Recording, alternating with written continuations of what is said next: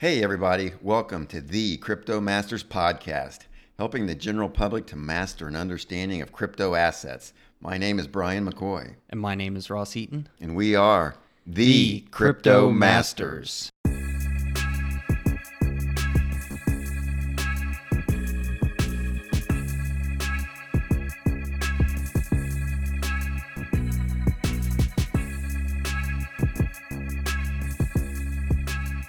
All right, the topic of today's episode is Bancor. The Bancor network is an automated market maker in competition with other decentralized exchanges like Uniswap and SushiSwap. But does Bancor have an advantage? Stay tuned to find out. Quick reminder that our goal here at the Crypto Masters is to provide information about crypto assets to help the public decide if it's something that they might want to invest in and then do further research on their own. We generally look at projects to determine if they would be good for a long-term investment. Yep, and we provide information about different crypto assets to allow you, the listener, to make your own financial decisions. As always, this is not financial advice. And one thing, Brian, I got to say, I'm glad to be back in the DeFi space. It's been a while. It has. And I am as well, Ross. We're both fans of DeFi, and Bancor is a very interesting project. It's been around since 2017, and fun fact, it was the first automated market maker. That was fun, Brian. I think a lot of people don't know that. It's kind of a little known fact. But Bancor seems to me like it's flying under the radar, even though it's kind of hitting its stride lately, I think. Yeah. It's in market cap, it's pretty low. I think it's around still like it's in the top 100. It's in the 90s, I think. Yeah, 90s, and sometimes it kind of creeps out of that top 100. But yeah, let's get right into it, Brian. Let's talk about automated market makers in general, and I'll be referring to this as AMM. But everyone knows about Uniswap and similar projects, decentralized exchanges or DEXs. They use smart contracts to allow for the exchange of tokens directly between two parties. And one of the main features of AMMs, or the two main features, one is, the swap feature. Buyers and sellers can get on and exchange, buy and sell to each other with no middleman, in the true decentralized crypto fashion. Yep. Most are built on Ethereum, so anyone can exchange, Ethereum or any ERC20 token for any other ERC20 token. And there's a small fee for the transaction, so these decentralized exchanges do generate some revenue. Yep. And the second one, and really I think this is one not a lot of people think about, especially me. I kind of accepted it as magic for a while. But in addition to the exchange feature, most AMMs also have liquidity provider pools, and this is where the asset to be swapped are located. And this is the part that, not a lot of people think about. These are a way for holders of an asset to generate yield by providing to the exchange, kind of similar to a CD at a bank, for example. Yeah. But for the exchanges to work, they need the underlying assets in volume. This is the liquidity part. But the liquidity providers, or LPs, are paid for loaning their assets to the exchange. And the way this is normally done is someone will provide an asset that they own, such as BAT or USDC, and then they go to the AMM and exchange and get an equal amount of Ethereum, and then go to the pool or stake function and stake on the equal amount of BAT and Ethereum, and you get an LP pool token. It's custom to that pool, and which represents your proportionate interest in that pool, and you share in the pool's fee to that extent. You get a kickback, obviously, for providing that amount to the pool. That's your yield. Yeah. And a common problem with this is called impermanent loss. So if the price of one of the assets in the pool, for example, BAT, or basic attention token, goes up in value more than Ethereum, well, you can see the liquidity provider does not get the full appreciation of the BAT, and the Ethereum portion dilutes the gains, And then in this example, the person who has been better off. That person would have just been better off holding the bat since your Ethereum just kind of tanked. So yeah, you can see the impermanent loss problem here, and we'll talk about it later, Brian, but we got burned by this. But it can be even worse with these very small tokens that can just extremely fluctuate, at a time Ethereum's appreciating. And it's a crushing blow for sure. Yeah, tell me about it, because we both had some bad experience in liquidity staking because of impermanent loss. So that makes this episode particularly poignant for us. I personally chased some of the high APRs and then got crushed by the impermanent loss. So firsthand experience here. It was great at first. Yeah, right. You get the APR, but if it's in a token that's depreciating versus the other one, the impermanent loss will kill you. Yeah. Okay. So good overview, Ross, of the AMMs. That's my experience has been that's pretty much how they've all worked. They have the swap function where you can just go in and swap. It's very easy. That was a real breakthrough. And then they have the liquidity pool function because they need the liquidity in order to have the tokens to swap. Right? Yeah. Right. So it's similar for Bancor. I'm gonna discuss Bancor now specifically. Mm-hmm. So it's similar to those. It has you go onto their site and it has a trade button and an earn button on the front page. The trade button is the swap feature. Once you click on it, it looks like Uniswap and the others, where you just pick the tokens you want to swap. It's very easy. Yeah, it's super user friendly. And then the other button, like you mentioned, is the earn button, and that's basically the liquidity provider features. And then it has lists of all the different pools that you can choose from. So to that extent, Bancor is the same as the others. In fact, it was the first one. The main difference, though, involves single-sided liquidity and impermanent loss protection. Mm-hmm. So those are both two big features I want to talk about. So, and I also want to say that prior to Bancor coming out with this, so maybe back in DeFi summer of 2020, a lot of smart people were saying there's just nothing that can be done about impermanent loss in an AMM. If you're going to have liquidity pools, then you just got to live with the possibility of impermanent loss.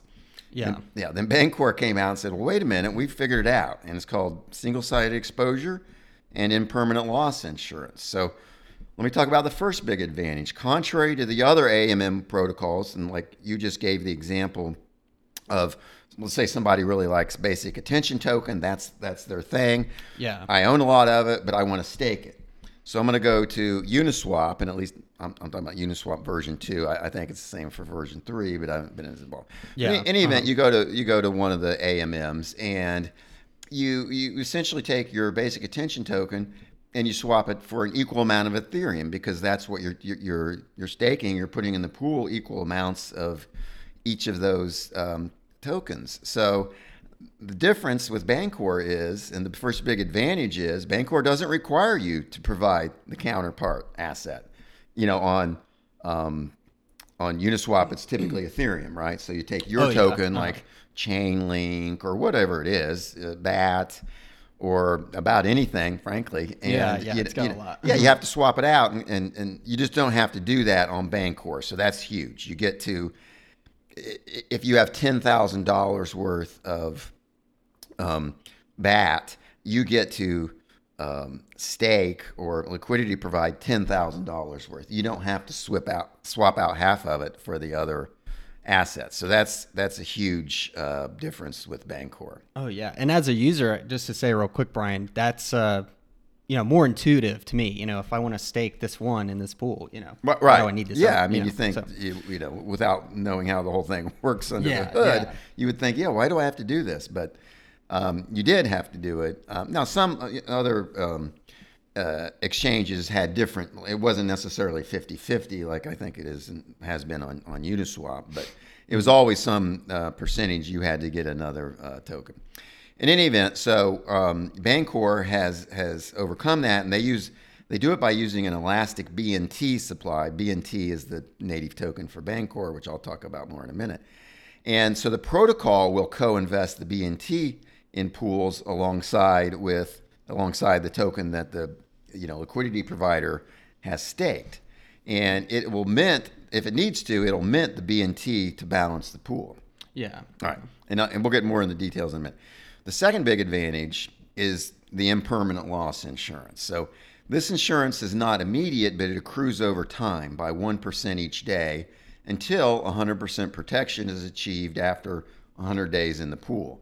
But there's a 30-day cliff, which means that if the liquidity provider decides to withdraw the position before 30 days, then they would just be in the same impermanent loss position as any normal unprotected AMM. Mm-hmm. But after 30 days, they're partially protected up until 100 days. So on day 31, it's 31%, et cetera, up to 100.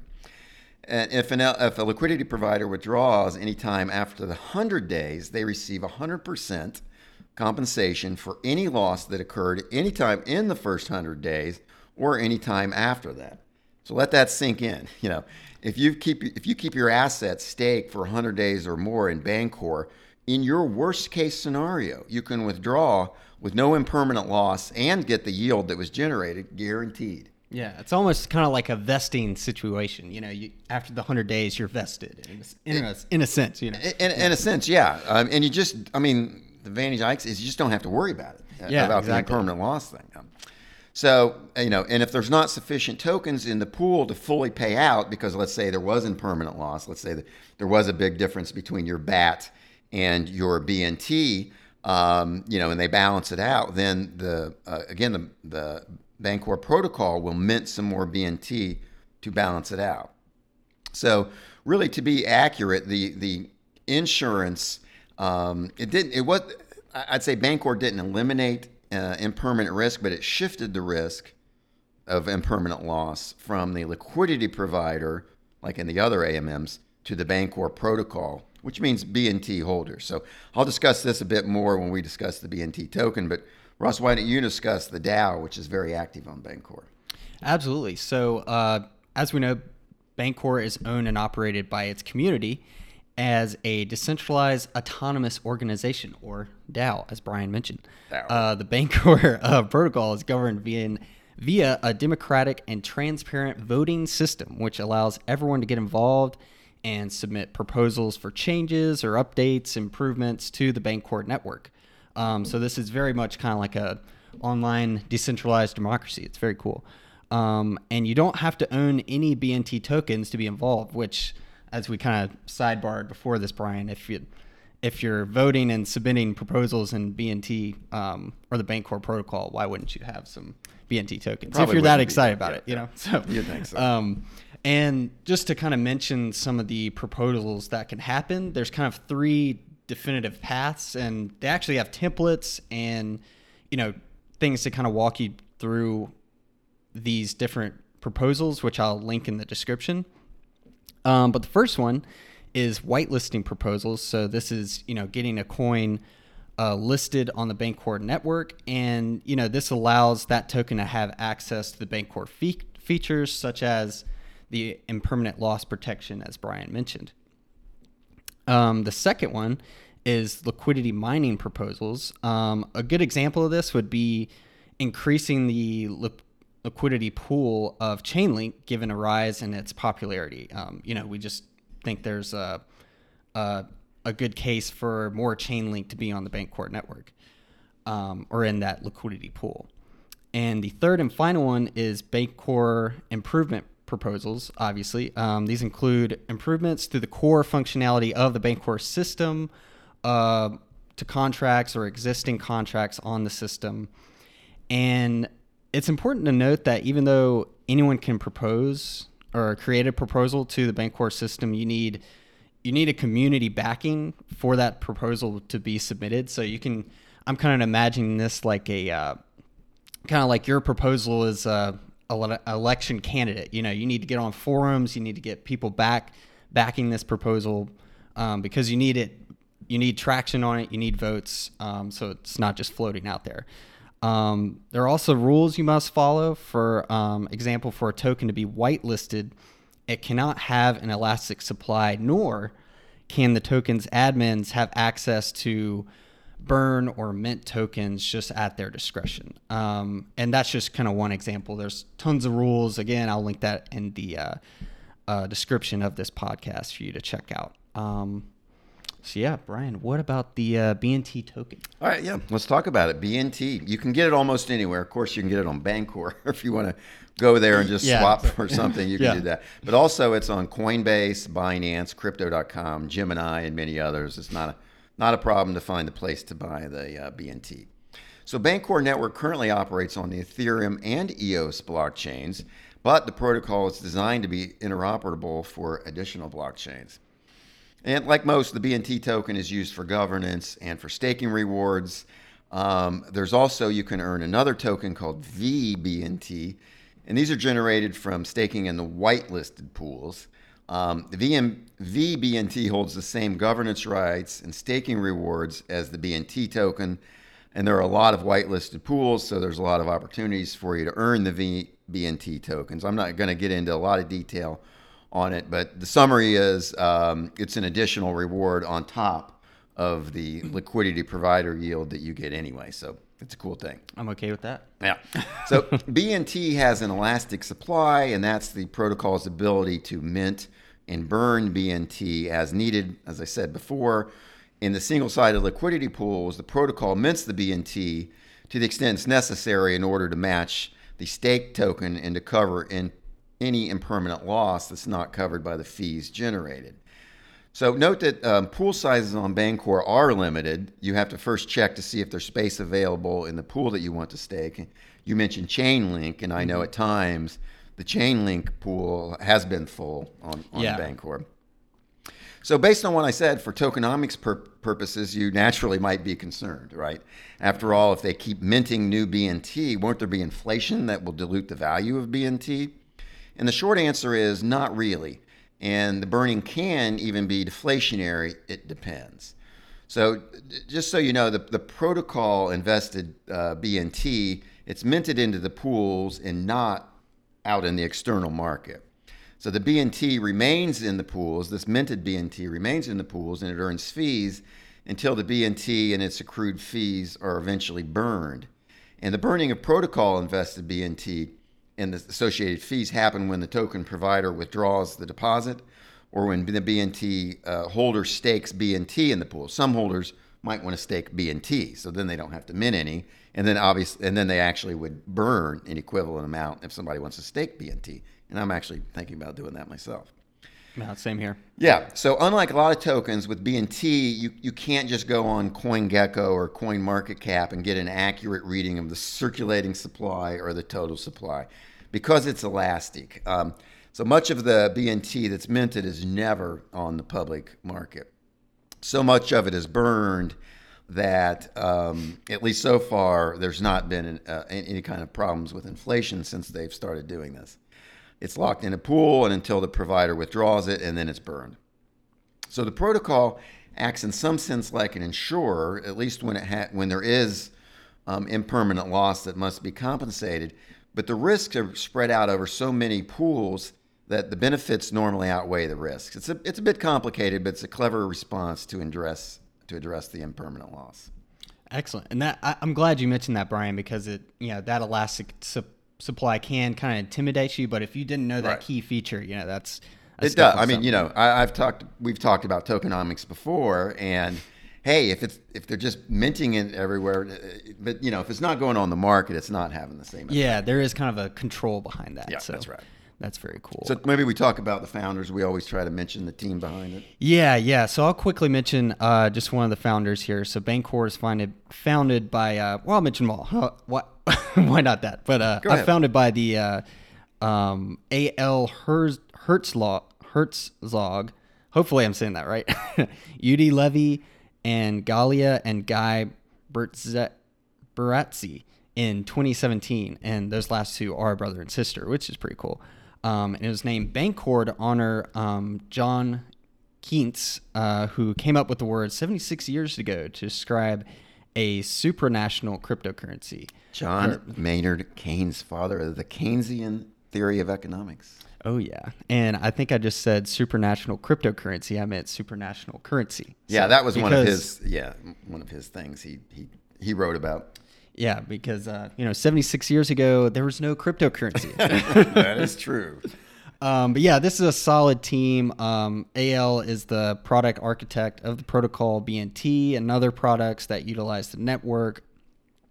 He's a known voice in crypto industry and has been around, has been a technology entrepreneur for 20 years.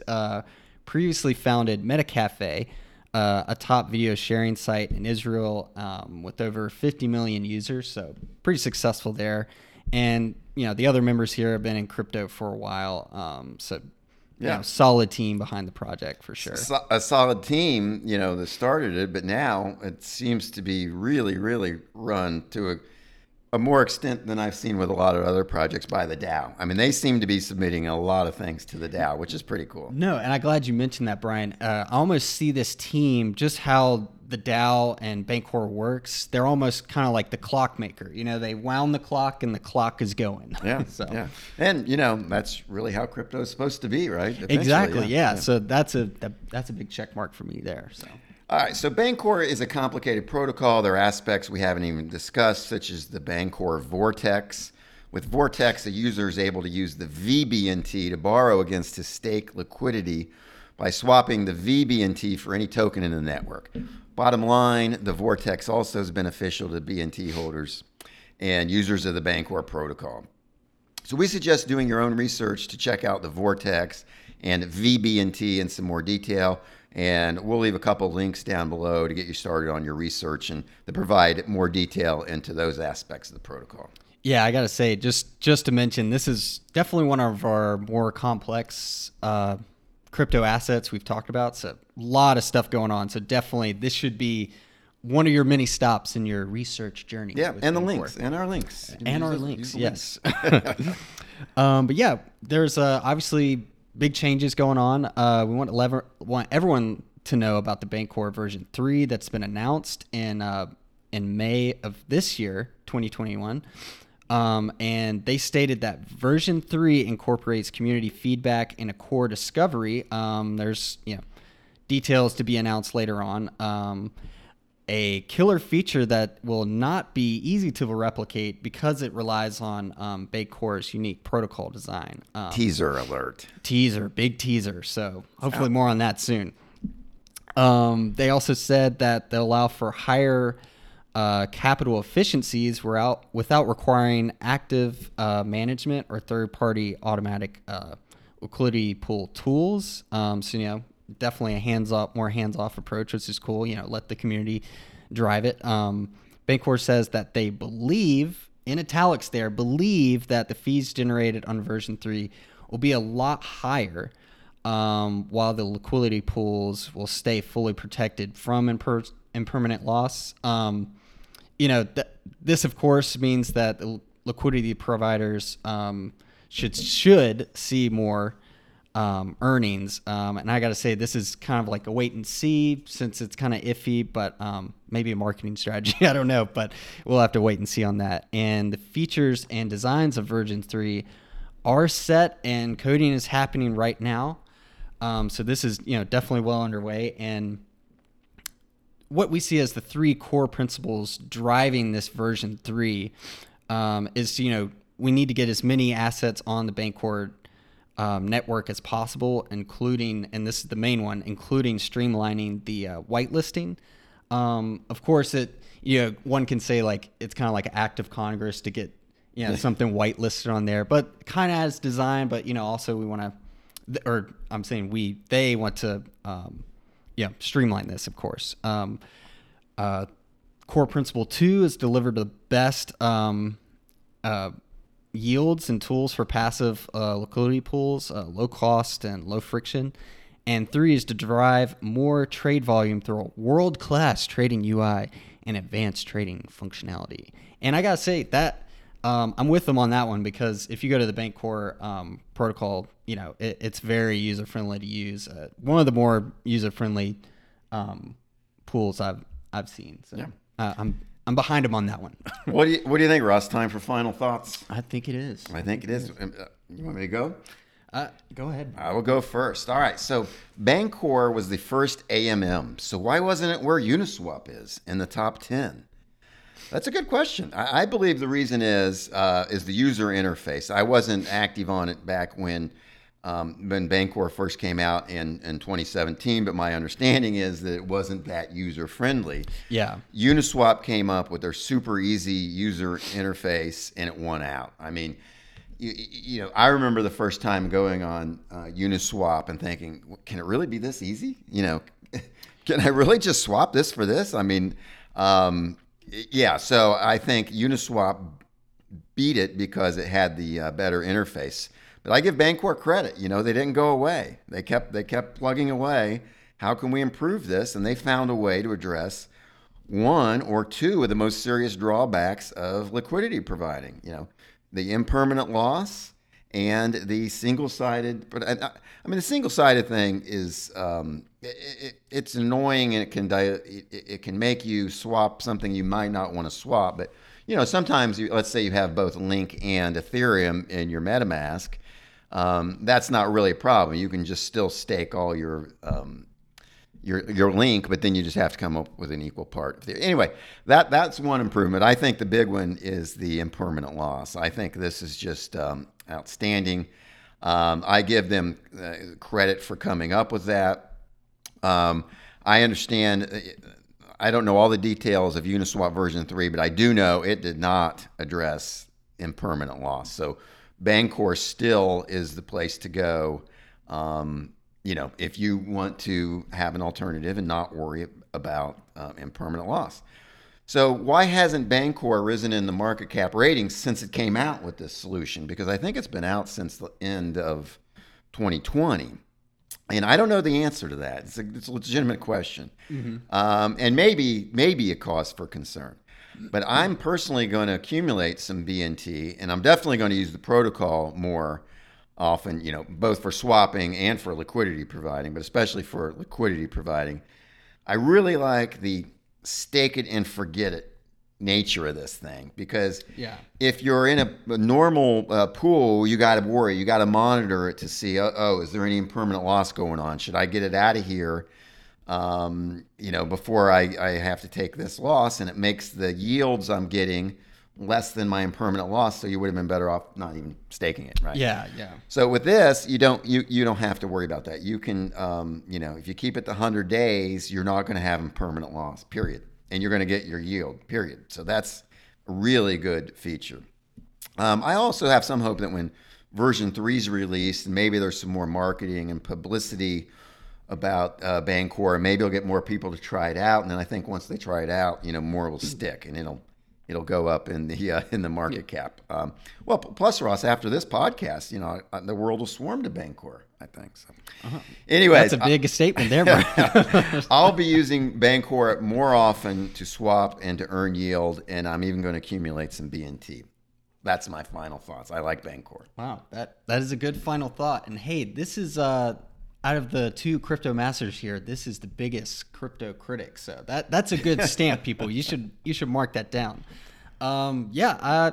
In popular fashion, I'm going to piggyback off you, Brian. I think this is a solid project. That this idea of impermanent loss really hit us hard when the yield farming craze was all the rage, and we got into We was burned. We was burned, yes. I wish I had just kept my Ethereum. Would have been a lot better place. But you know, you see those APYs of, you know, thousands of %, and it really draws you in. The siren song drew us in. Wow, yes, it did. And hey, in the first couple weeks, it was great, and then it was not so great. Right. So yeah, I'm always skeptical of you know, DeFi and you're earning yield, and this promise of this loss protection, impermanent loss protection, is great. And I think it's something I'm going to get on Bancor and really start using. And at minimum, I'm going to get on and use Bancor to acquire some tokens. And you know, we often talk about, you know, certain coins are kind of hard to get to and acquire. And you know, it's almost, we don't even have to mention exchanges, because if you can get your hands on Ethereum and go on Bancor's network, I mean, you can swap it and get Bancor right there. You can get BNT right there instantly. So, and being an application developer, I love to see usability of stuff be so easy. And I think Bancor's done that with their website. Yeah, they've really improved. So, hey, everybody, check it out. Go to the Bancor site and check it out and see if you like it. We may put a link in the description. Yeah. Maybe that would be a good idea. There we go. Yeah. Good idea. All right, everybody. That has been another edition of the Crypto Masters. Check us out next time. We'll discuss another crypto asset. I'm excited, and you should be too. Thanks, everybody.